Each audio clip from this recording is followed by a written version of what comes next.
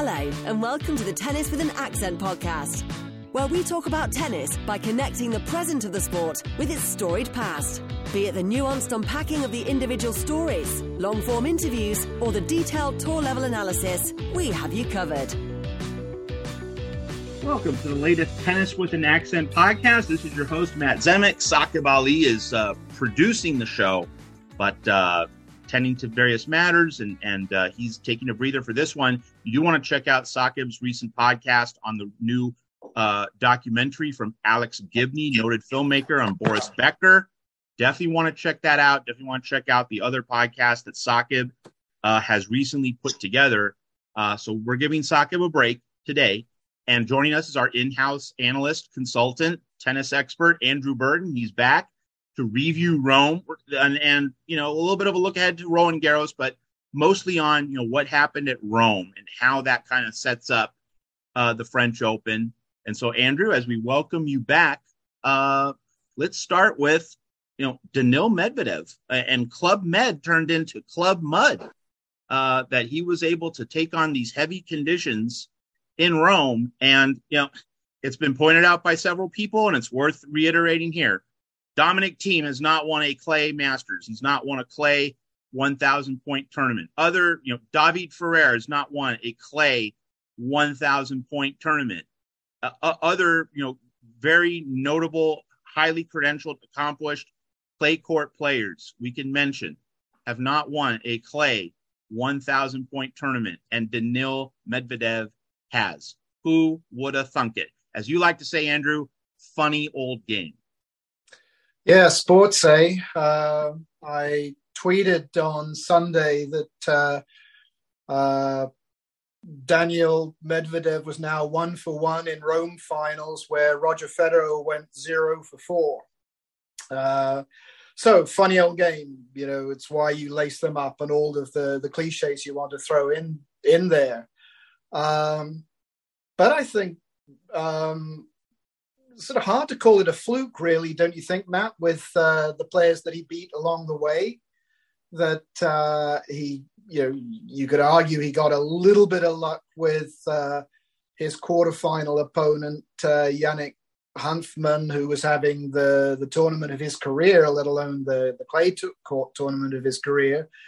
But to get to the title, he had to go through Sasha Zverev.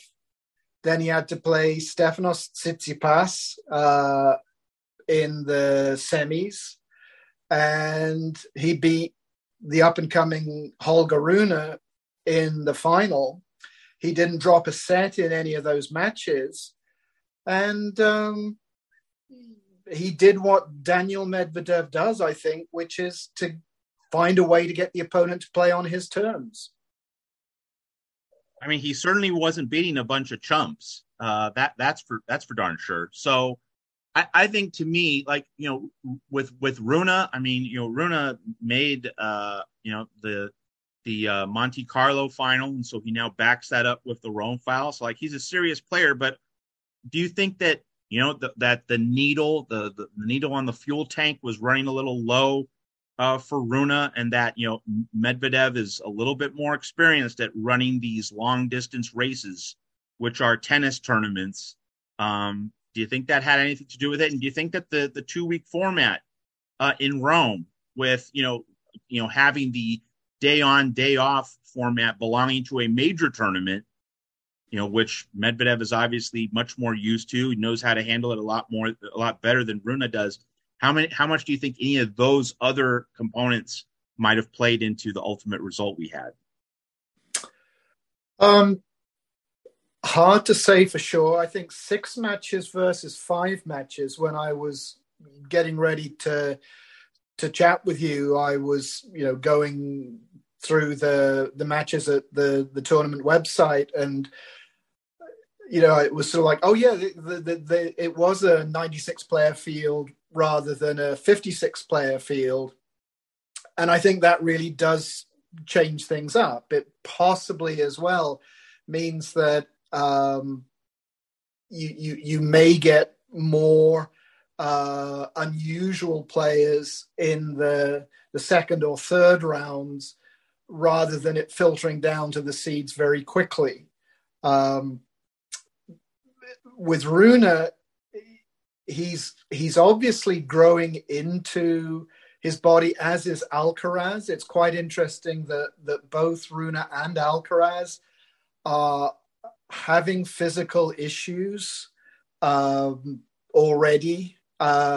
Rune, I think, had some issues against Rublev when he played him in Monte Carlo, and he had all kinds of stuff going on when he played Botic van der Zandschulp, and snatched a first tournament victory away from Botic in the final set.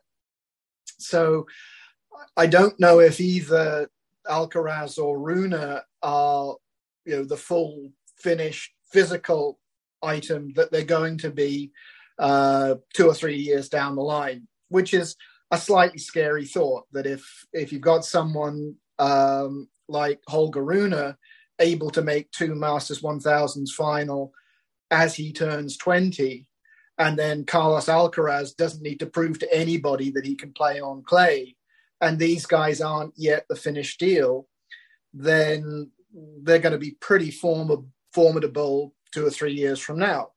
That takes nothing away from Daniil. The ability to come up with something new mid-career, and clay was absolutely not his surface either in 2023 or before 2023. So to come up with something new, yes, the conditions were pretty soggy all week in Rome, and that affected both the ATP tournament and the WTA tournament.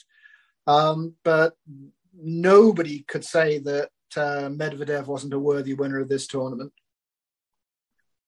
This is something worth diving into in greater detail, that Rune and Alcaraz both going through the obvious challenge facing a young athlete of growing into your body and being able to maintain a high level of performance, a high level of technique, while physical changes and evolutions are occurring. And this naturally brings up a guy named Rafael Nadal.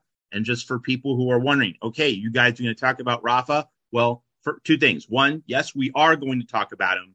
But secondly, we're going to devote a standalone podcast to him. Like, we're not just going to do the drive-by 3-4 minutes on Rafa. No, we're going to do a standalone, and that's going to come later in the week by the first weekend of the French Open, on Memorial Day weekend at the end of May. So that's in the works. We're definitely going to give Rafa full treatment. Not so much in this podcast, but, talking, just mentioning Rafa's name, there's a very rich example of someone who, grew into his body and learned earlier rather than later how to deal with that. And of course, he did pay a physical price. It did take a physical toll on him, but his longevity was certainly a lot greater than many experts predicted. So as we go back to Rune and Alcaraz, Andrew, what do you look for when players, it's clear that, they haven't reached their physical peak. They haven't reached the maximum in terms of their physical capacities, in terms of their strength, in terms of their bulk, their muscular development. They're still learning what works for them in terms of being, having the right balance of muscularity, speed, being a little heavier. This has been a Jannik Sinner problem, not being bulked up enough to get more beef on that serve.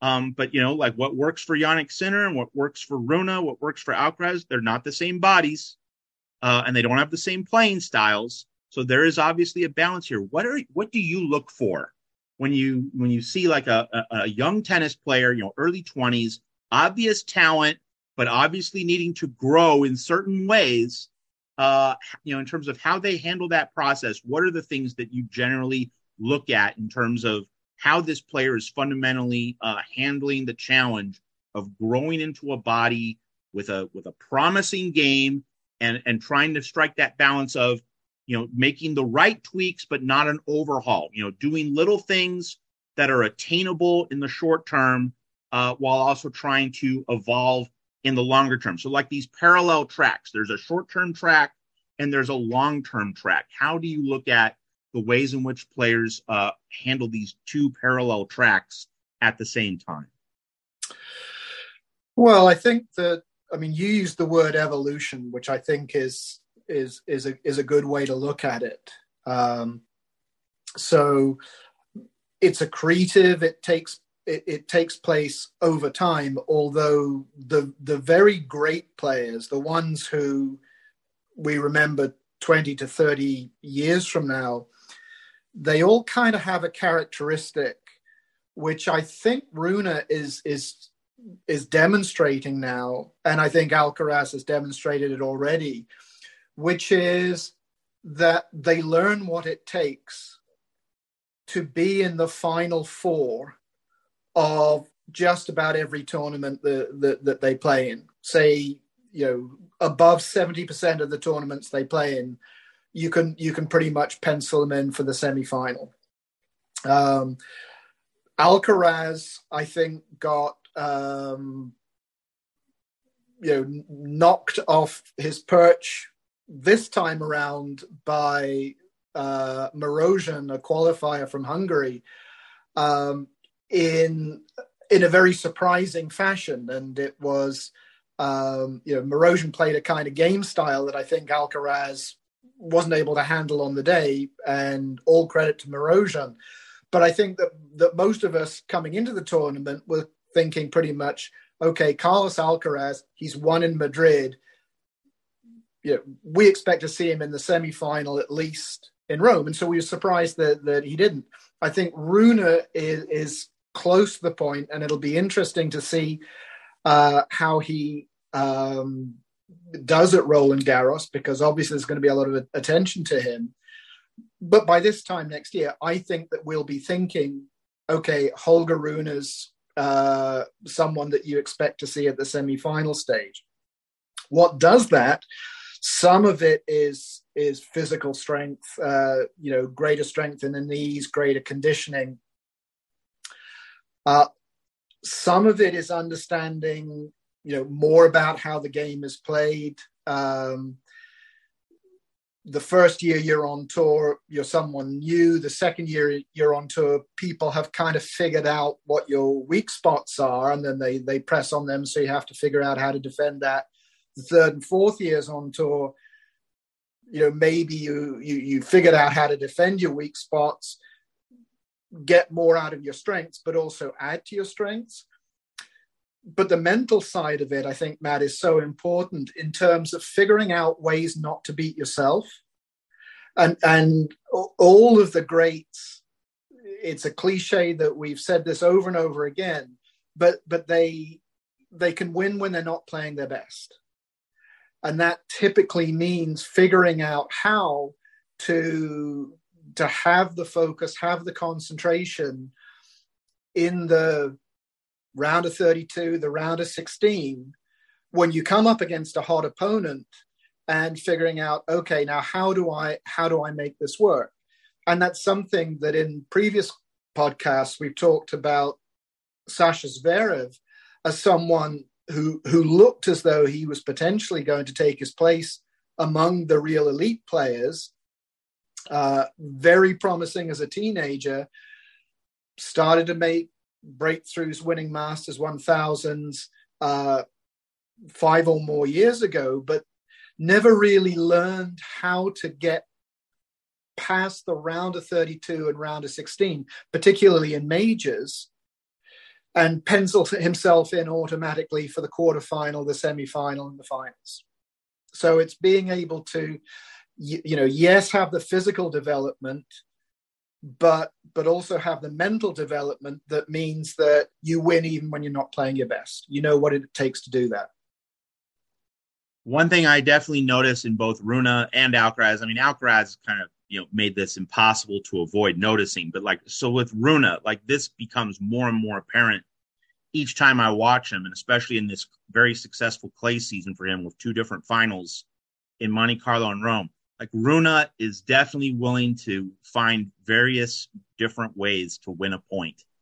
Alcaraz kind of has set the standard among the younger generation, but Rune really seems to be following that path. Now, like his drop shot isn't where Alcaraz's is, and his natural just strength of ball striking, his heft off the ground isn't where Alcaraz is. Like Alcaraz obviously sets a higher standard, but the common thread that I see in both is this adaptability, this willingness to do different things. And one adaptation we've seen from Alcaraz this clay season is the doubles serve, the wide ad doubles kicker.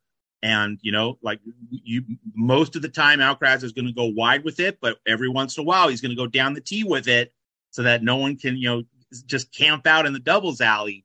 So it's clear that Alcaraz is thinking about different ways to get opponents off balance. And Rune also shows that he can play the baseline game, but he can also play an all court game. He's willing to use touch. He's willing to come to the net. So how would you evaluate where Holger Rune is in terms of, becoming a complete tennis player? Like how far along do you think he is? And, as we consider this transition from 1,000-point tournaments and best of 3 to best of 5, and a lot of people are, going to question his ability to hang in the arena in a long 5-setter against, let's say, a Zverev. If, put him against Zverev or Medvedev in a 5th set, most people would probably say, oh, the more experienced player, the more physically developed player will have a chance to wear him down. How much do you think that the evolution in Rune's game and this ability to adapt to whatever he's seen on the other side of the net, do you think it's ready for the test that he's about to see at Roland Garros? Or do you think that, probably need a year or two for the physical side and some other components to fill out before we assign Rune maybe top tier status along with Alcaraz, Djokovic, and maybe Medvedev as well? Well, what's the expression that people sometimes have, buy, hold, or sell, a particular player? I mean, I really am a strong buy at the moment for Holger Rune. One of the things that I saw when he played Novak was at the start of the 3rd set, when they'd had a rain delay. He'd managed to break serve, but then was down love 30 on his own service game when the rain came in. They came back out, and Novak took the next 2 points to pocket the set 6-4. And you thought, okay, all right, now here's where experience really kicks in, and Novak's got him right where he wants him. But blink and you miss Rune going 4-love up in the 3rd set. As I often say, I did not see that coming. But what was Rune doing to get there? Well, one of the things that he did was something that a long time ago Novak did to Rafa, which is he basically said, okay, I'm going to trade balls with you. I'm not going to try and finish the rally quickly. I'm not going to go for, the first attacking ball. I'm going to hit the ball with heavy topspin down the center, and we'll see who blinks first. And for someone of Rune's pedigree and experience, having, you would call it onions, I think, Matt, to do that with Novak, a multi-time French Open winner, clay pedigree as long as your arm, second in, the last decade only to Nadal himself, for Rune basically to say to Novak, okay, let's see, the Duke of Wellington's phrase, the Battle of Waterloo, hard pounding gentlemen, let's see who can pound the longest. Well, Rune pounded the longest in that set. So that side of his game, not just the serve and then the inside in forehand, the serve +1 forehand, the ability to stay in the points and say, my legs can win this match, not just flashy shot making. that was an eye opener. And so if Rune goes out in the round of 64 in Roland Garros, the draw isn't out yet. But if he goes out early, I'll be surprised. I won't be totally stunned. If Rune is there in the quarterfinal and the semifinal stage, I think many of us will think, yeah, the kid is actually showing what he's going to bring to the table. Yeah, our friend Skip Schwartzman and, his coach Frank X. Brennan, Skip always tells us that winning at elite level tennis, it's not the shots you make, it's the shots you don't miss. Mm-hmm. And for Rune to have the wherewithal to, win by not missing and daring Djokovic to be the guy to go for it, and Djokovic couldn't do it. Yeah, that shows the competitive chops and the tennis IQ that Holger Rune has cultivated at a very young age. It's going to be fascinating to see how the body can accompany the mind at Roland Garros for him. All right, another interesting case study on the men's side before we go to the women. Stefanos Tsitsipas, and we have spent the past year and a half saying, he better get to winning because, you have Alcaraz coming around and now you have Rune rising as an extra problem to deal with. And, he's not playing badly, but he's not winning. He's not winning championships. He's not winning trophies. And so the question I have for Tsitsipas, which I'm going to put to you, is, do we just regard Stefanos Tsitsipas as a really good, solid, talented tennis player, but someone who, has pretty much reached his ceiling, and this is going to be the way he is, and this is going to be the way he plays, and other guys are simply better players and especially competitors than he is? Or is a lot being left on the table, and are there some obvious adjustments that Tsitsipas has to make to realize the full measure of his talent? Which side would you fall on, or maybe is it just too ambiguous at the moment, given what we've seen in this clay season? Well, one thing I don't think Tsitsipas is doing is surprising us by adapting his game. Maybe you've seen something different to what I've seen, but I've not seen Tsitsipas doing anything recently, maybe even in the last 2 years or so, where it's like, oh, that's new. Yep, you totally agree. He's not seen anything. You talked about Alcaraz adding the wide kick serve, the standing wide and kicking the ball far out to the doubles alley. Yes, I think that is new, or the frequency with which he uses it is new. And just one quick postscript on the bodies discussion. I just quickly looked up how tall the players are. So Alcaraz is 6 foot tall, Rune is 6'2", and Tsitsipas is 6'4". So one of the things that Rune, I think, possibly has over Alcaraz at the moment is a little bit more oomph on the serve and a bit more ability to win cheap points on the serve.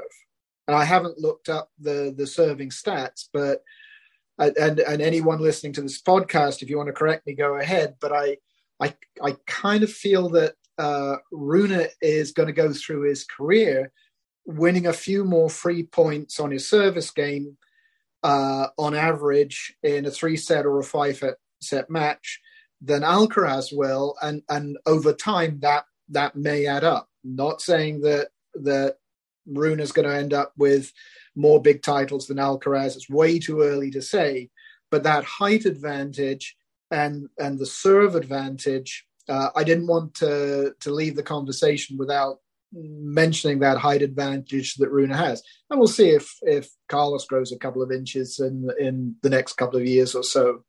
Tsitsipas has a 2-inch advantage on Rune and a 4-inch advantage on Carlos, but he's not really making that work for him, and he's I think he's in a position where he does a lot of things quite well. And a player who I used to say that about was Marin Cilic, that Marin Cilic does quite a lot of things quite well. I never thought that Cilic did anything really, really well. There wasn't a single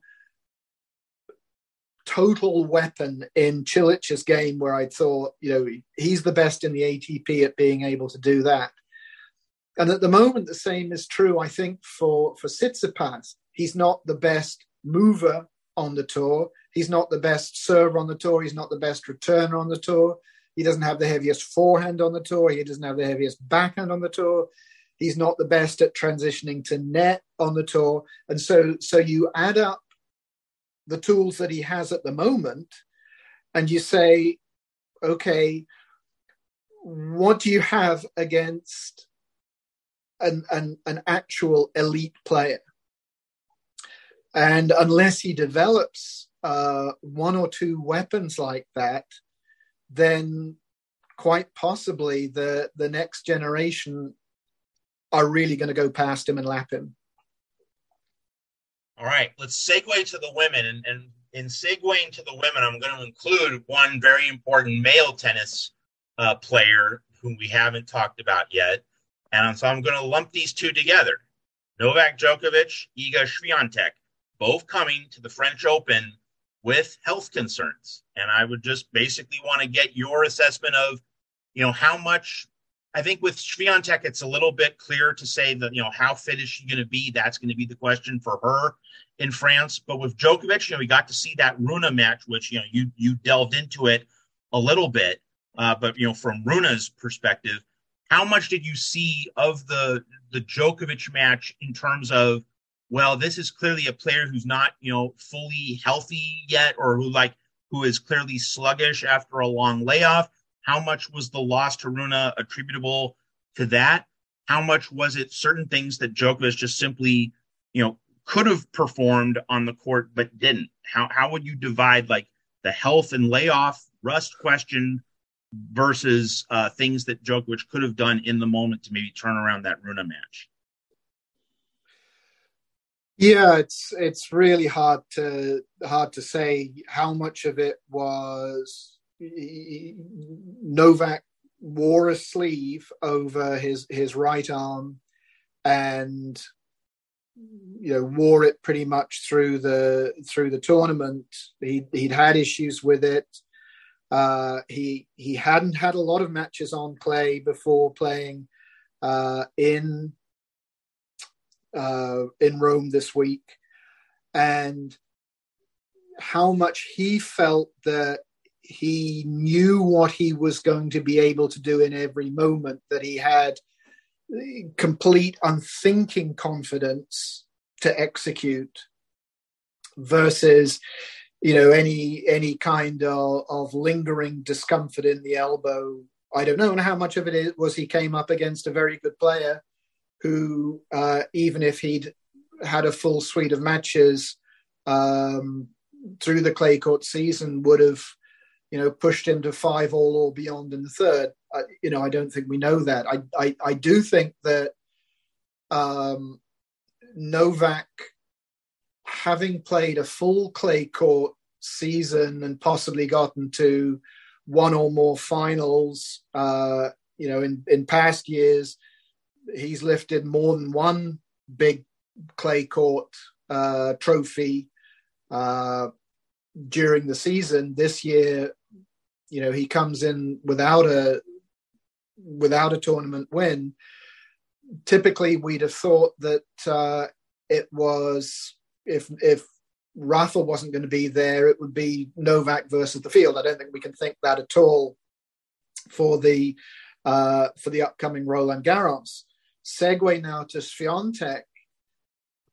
For Iga, she was playing a really tough semi-final against, or was it a quarter-final against Rybakina? Semi. It was a semi-final. There was a semi-final against Rybakina. And, playing in a tie-break, I think that she was already mini breaks down in the tie break, but it seemed like she had an acute issue with her leg. Right at the end of the tie break, it was noticed on camera. The commentator spotted that she was bending over and sort of flexing it in the immediate aftermath of possibly extending it, and then finished the match at 2-2 in the third set. So it wasn't as if she wasn't able to move around the court. So that makes you think that potentially it was precautionary. And she's had a couple of tweets to people about going and having scans and trying to get fit in time for Roland Garros. I think I would be surprised if she doesn't actually make it to the tournament. I think she would. Let's say that she'd have played against Rybakina and had gone down 6-4 in the third set. Then, having had the clay season that she's had so far, beating Sabalenka in Stuttgart, losing in Madrid, and then making the semifinals in Rome, you'd have pretty much, had Swiatek head and shoulders as the favorite to take Roland Garros. Now, I think that there's at least a small asterisk until she's gone through a couple of rounds. So as we size up the main contenders for Roland Garros, and so Swiatek is there, and we just have to wait and see how fit she is, as you just outlined. How would you? And let's operate under the presumption that Swiatek is, maybe not 100%, but let's say 90, 95%. And we don't know, but let's just use that as kind of the baseline for this comparison. So a 90% Swiatek, Sabalenka, Rybakina. How do you stack those three players together? Because you'll get a lot of different opinions. Some will say it's Swiatek, Sabalenka. Some will say it's three players. Some might say after Rome that Elena Rybakina really deserves to be above Sabalenka in the pecking order. How would you lay out those three players and how their different chances are? And one nuance within all this before I let you have the floor, Andrew, is so you have Swiatek and Sabalenka. They're going to be in opposite halves as the top two. How important is it that Rybakina lands in one half or the other?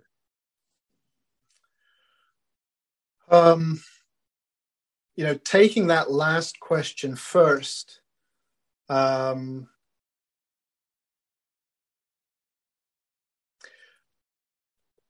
don't know. I'm mentally flipping a coin, literally, as to whether it really is important or it isn't. Because one of the things that I've highlighted in previous discussions about the WTA, I've tended to focus much more, as you know, on the ATP than the WTA. And that's partly because of what I've seen as a sort of any given Saturday quality about the WTA over the last decade or so. It's nothing to do with the current crop of players, but it's more the case that we haven't had many players who have been able to pencil themselves in at the semi-final stage for major tournaments. For a long time, Serena Williams could do it, but virtually nobody else could. And I think we're getting close to the point, although I don't know if we're there yet, where we're going to see multiple players able to do that. And the reason I was flipping a coin was, are we at the point where both Swiatek and Sabalenka are, looking at their draw and saying, yeah, okay, yeah, okay, looks good, and feeling quietly confident of making the semi-final stage? And then, given her recent history at major tournaments, should we be saying that Elena Rybakina is beginning to really become someone who you look at her draw and say, okay, quarterfinals for sure, semifinals very likely. Now whose half of the draw is she in? And that for me would be the most exciting thing for the WTA to develop, is to have 4 or 5 players where you thought quarterfinals for sure, 3 or 4 of them, a good chance of making the semifinal stage. The reason why there was an ATP Big Four was because all of them were so good at getting through to the semifinals, and sometimes better. And it's been ages since we've been able to say that about the WTA. But I've just got such a positive feeling that Sabalenka has apparently really cured the service woes that she had for some time, and her movement has improved. We were talking a little bit about Stefanos Tsitsipas a few minutes ago and saying we haven't seen him really improve major features of his game. Well, that's 2 things right there for Sabalenka: her serve and her movement, particularly her movement on clay recently. So are we getting to the stage now where rivalries matter, and the latter stages of WTA tournaments, it's okay, now we're coming to the matches between the big guns, as opposed to it being, and no shame on who the WTA 58 player and the WTA 74 player is. I don't know who they are, but you've got a semi-final between the 58 and the 74 player, and they are worthy professionals. Maybe one of them's been playing for 10 years and one of them's been playing for 2 years, and people who dive deep into WTA lore can tell you why they're wonderful players and they deserve the chance. But I don't think it's good for the WTA as a draw for people's eyeballs, as something to keep us coming back and back and back, to say, okay, you've got the 4th seed, the 25th seed, and 51 and 94 playing at the semifinal stage. Couple players I want your insights on the WTA tour. They both lost early in Rome, and it's not really because they're Americans, though. Since we both reside in the United States, people might think that we're focusing on Americans. It's not really. It's because we've seen them knock on the door. One player's made a lot of quarterfinals and semifinals over the past year and a half on tour. Another was the Roland Garros runner-up last year. So I'm talking about Jessica Pegula and Coco Gauff. So they both lost early. And my question to you, Andrew, on these 2 players is, given their losses early in Rome, and given how well they have done over the past year, 18 months or so, do you perceive that they're both losing a little steam and that we're going to see an extended lull from them? Or do you think that what happened in recent months is a blip on the radar screen and we should still view them as, maybe not top tier contenders the way Swiatek, Sabalenka, and Rybakina are, but right behind them? Or do you think that, I see some leakage here, and maybe they're going to go through a prolonged period of difficulty in the midsection of the 2023 season? Yeah, I think if you wanted me to bet on the roulette wheel, odds and evens, red or black, one side or the other, I'd be less surprised about Pegula going deeper than I would Gauff going deeper at the moment. I get a sense that Coco Gauff has lost some confidence and that she's potentially second guessing some of the shots that she's making. We talk about it, players evolution. Coco Gauff has a lot of time still to develop into her overall game. So this could be a blip, but she's not sending really strong vibes of someone who is very confident in her singles game at the moment. Pegula, breakout year for her. Can she sustain it? At the moment, I definitely place her well behind the Rybakina, Sabalenka, and Swiatek trio as people to put your money on to go deep in the tournament. I could see her having a good run. I think that she's a player who is fiercely competitive and doesn't beat herself. You ought to say, I think, when you're talking about Gauff and Pegula, you wouldn't be surprised to see them lifting a trophy at the end of Roland Garros, but it may not be a singles one. Absolutely. So you have the big three, or maybe, I don't know if we should call it the big three, but like it's really is the top three on the WTA: Swiatek, Sabalenka, Rybakina.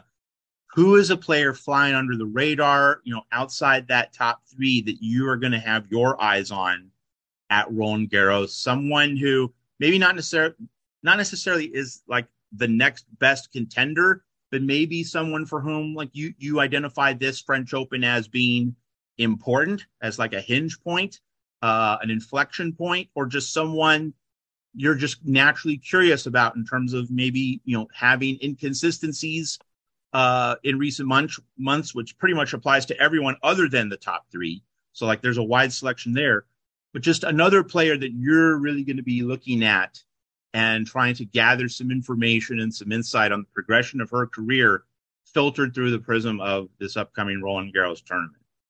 Okay, well, I'll answer your question by giving you a bit of information about the player, and then I am going to put an 80% probability that you're going to guess who I'm thinking of, okay? Okay. Former Roland Garros winner. Oh, that's it? At a very young age. So that would have to be Ostapenko. Exactly. Yeah. I mean, so she's another player who, had this breakout year and then kind of went into the wilderness for a while, but is now back and is one of those players, a little bit like Sabalenka, I think, who can just take the racket out of your hand if the balls are landing in. It's the oldest cliche in the book that if you hit the ball hard and it lands in, then you're going to win. But, well, not quite the oldest cliche in the tennis book. That's, get one more ball back, I guess. But still, Ostapenko, if she's in on the winners podium 2.5 weeks from now, it'll be a tremendous story. It possibly won't be the most surprising story, just because she's a player who, if she gets hot, then watch out. Absolutely. Like this Rome tournament did bring to mind her Roland Garros win, because if you recall, she was winning a lot of three setters, and we know that like she's an up and down player. Win the first set, lose the second set, win the third set. We saw that a lot at Roland Garros in 2017. That was a lot like her Rome run. Here's a follow-up on Ostapenko. So she beat Badosa, and Badosa earlier in this tournament beat Mukova, and Mukova earlier in this tournament beat Trevisan after being down match point. And the connective thread there is that a lot of wins, to me, by good, talented top 25, top 30 players that I saw in Rome, the wins seem to be as much a commentary on the opponent not being in top form as it was the winner finding solutions. Like Badosa Mukova, Badosa was not playing great heading into that match, but I didn't trust Mukova's form based on the Trevisan match that I had seen earlier in the tournament. So it's not as though you had two players at the height of their powers. In many ways, these results have felt to me, Andrew, just speaking for myself, like one player dipping rather than a player rising. first, do you get that same sense? But secondly, do you sense a player who is kind of rising, like in the vein of Ostapenko, who might be on the verge of catching the wave at the right time in France? I think one of the things about Rome, and it might even apply to the whole of the women's clay season, is that it's really hard to generalize from any single tournament. So Rome this year was, there was one of the French doubles players, was it Hallis, was making swimming motions on the court. It was a soggier clay tournament as we can have had in recent memory. But then you go before Rome to Madrid, well, that's played at altitude, and so that's different. You go before Madrid to Stuttgart, and Stuttgart is indoor clay and performs differently. And then if you want to go even further back than that, some of the US clay is sort of on the Hartrue style courts. So looking at the WTA clay season, I always feel it's harder to get a real sense of where people are going to be coming into Roland Garros, which is 3 sets rather than 5 sets as the ATP is.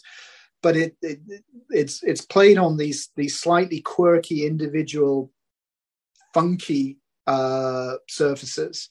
So it's kind of hard to say. As I looked through the rankings list, possibly Kudermetova. You look higher up the lists, and it's really hard to see anyone other than Swiatek, Sabalenka, and Rybakina who's coming in with a bullet. And then Ostapenko, I already mentioned, Krejcikova has the pedigree, but again at the moment is not really lighting it up on the singles side, I think. So if not one of the big three, then it's a pretty wide field, I think. All right, we can't end this show without mentioning the 2-week format and the scheduling.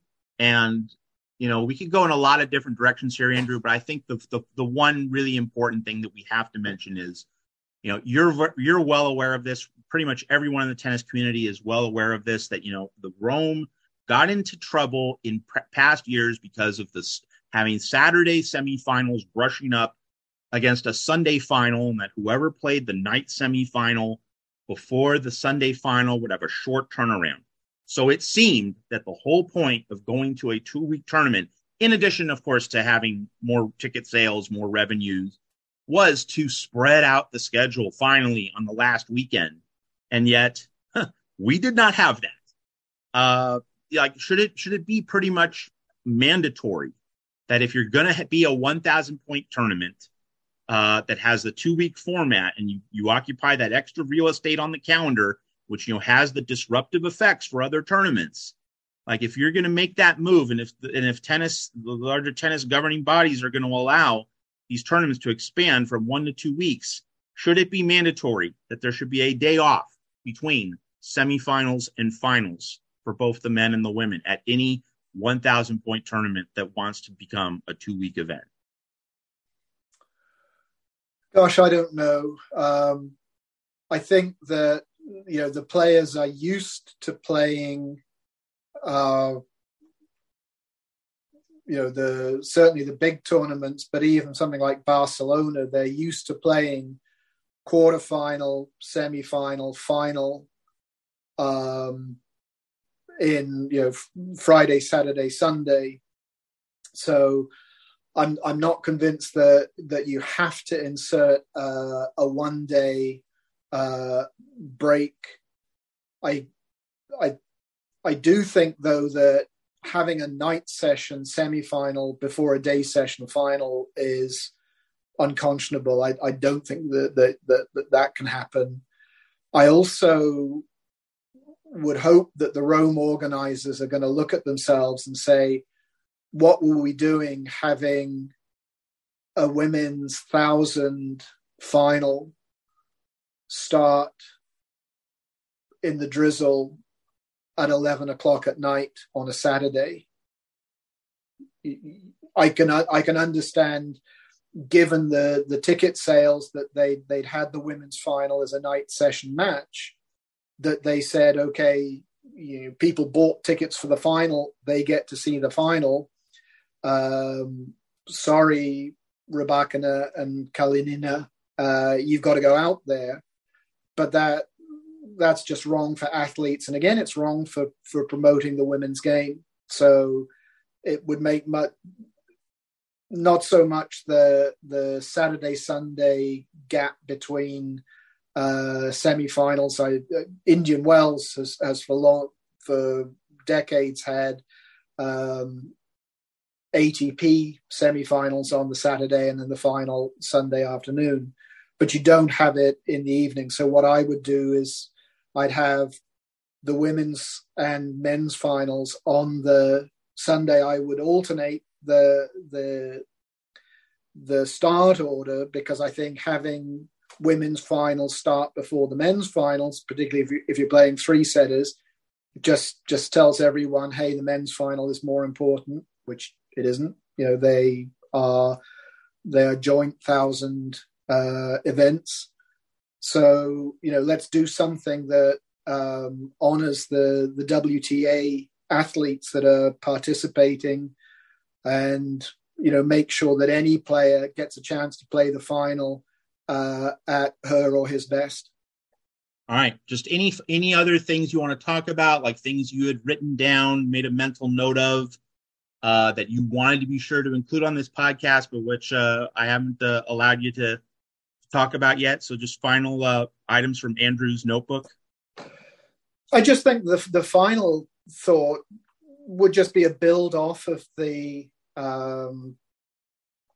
thought about how to make these tournaments showcases for the best in the women's game and the men's game. John Millman, a long-serving Australian tennis player, had a very interesting article about the relative statuses of the men's game and the women's game, and what you got out of the tournaments, but also what it said about the WTA organization and the ATP organization, which I'd encourage people to read.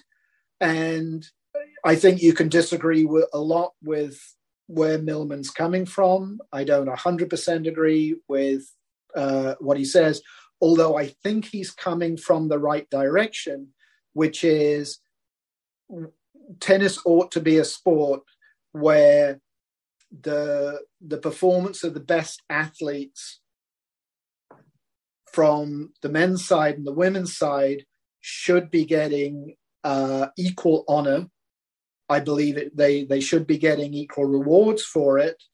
And we have to find ways of making sure that the money that flows to professionals at the 20th ranking, at the 50th ranking, at the 150th ranking, and the 500th ranking is enough to keep the best athletes in the game and to show that tennis is spelt the same, whether it's played with women on the court or men on the court.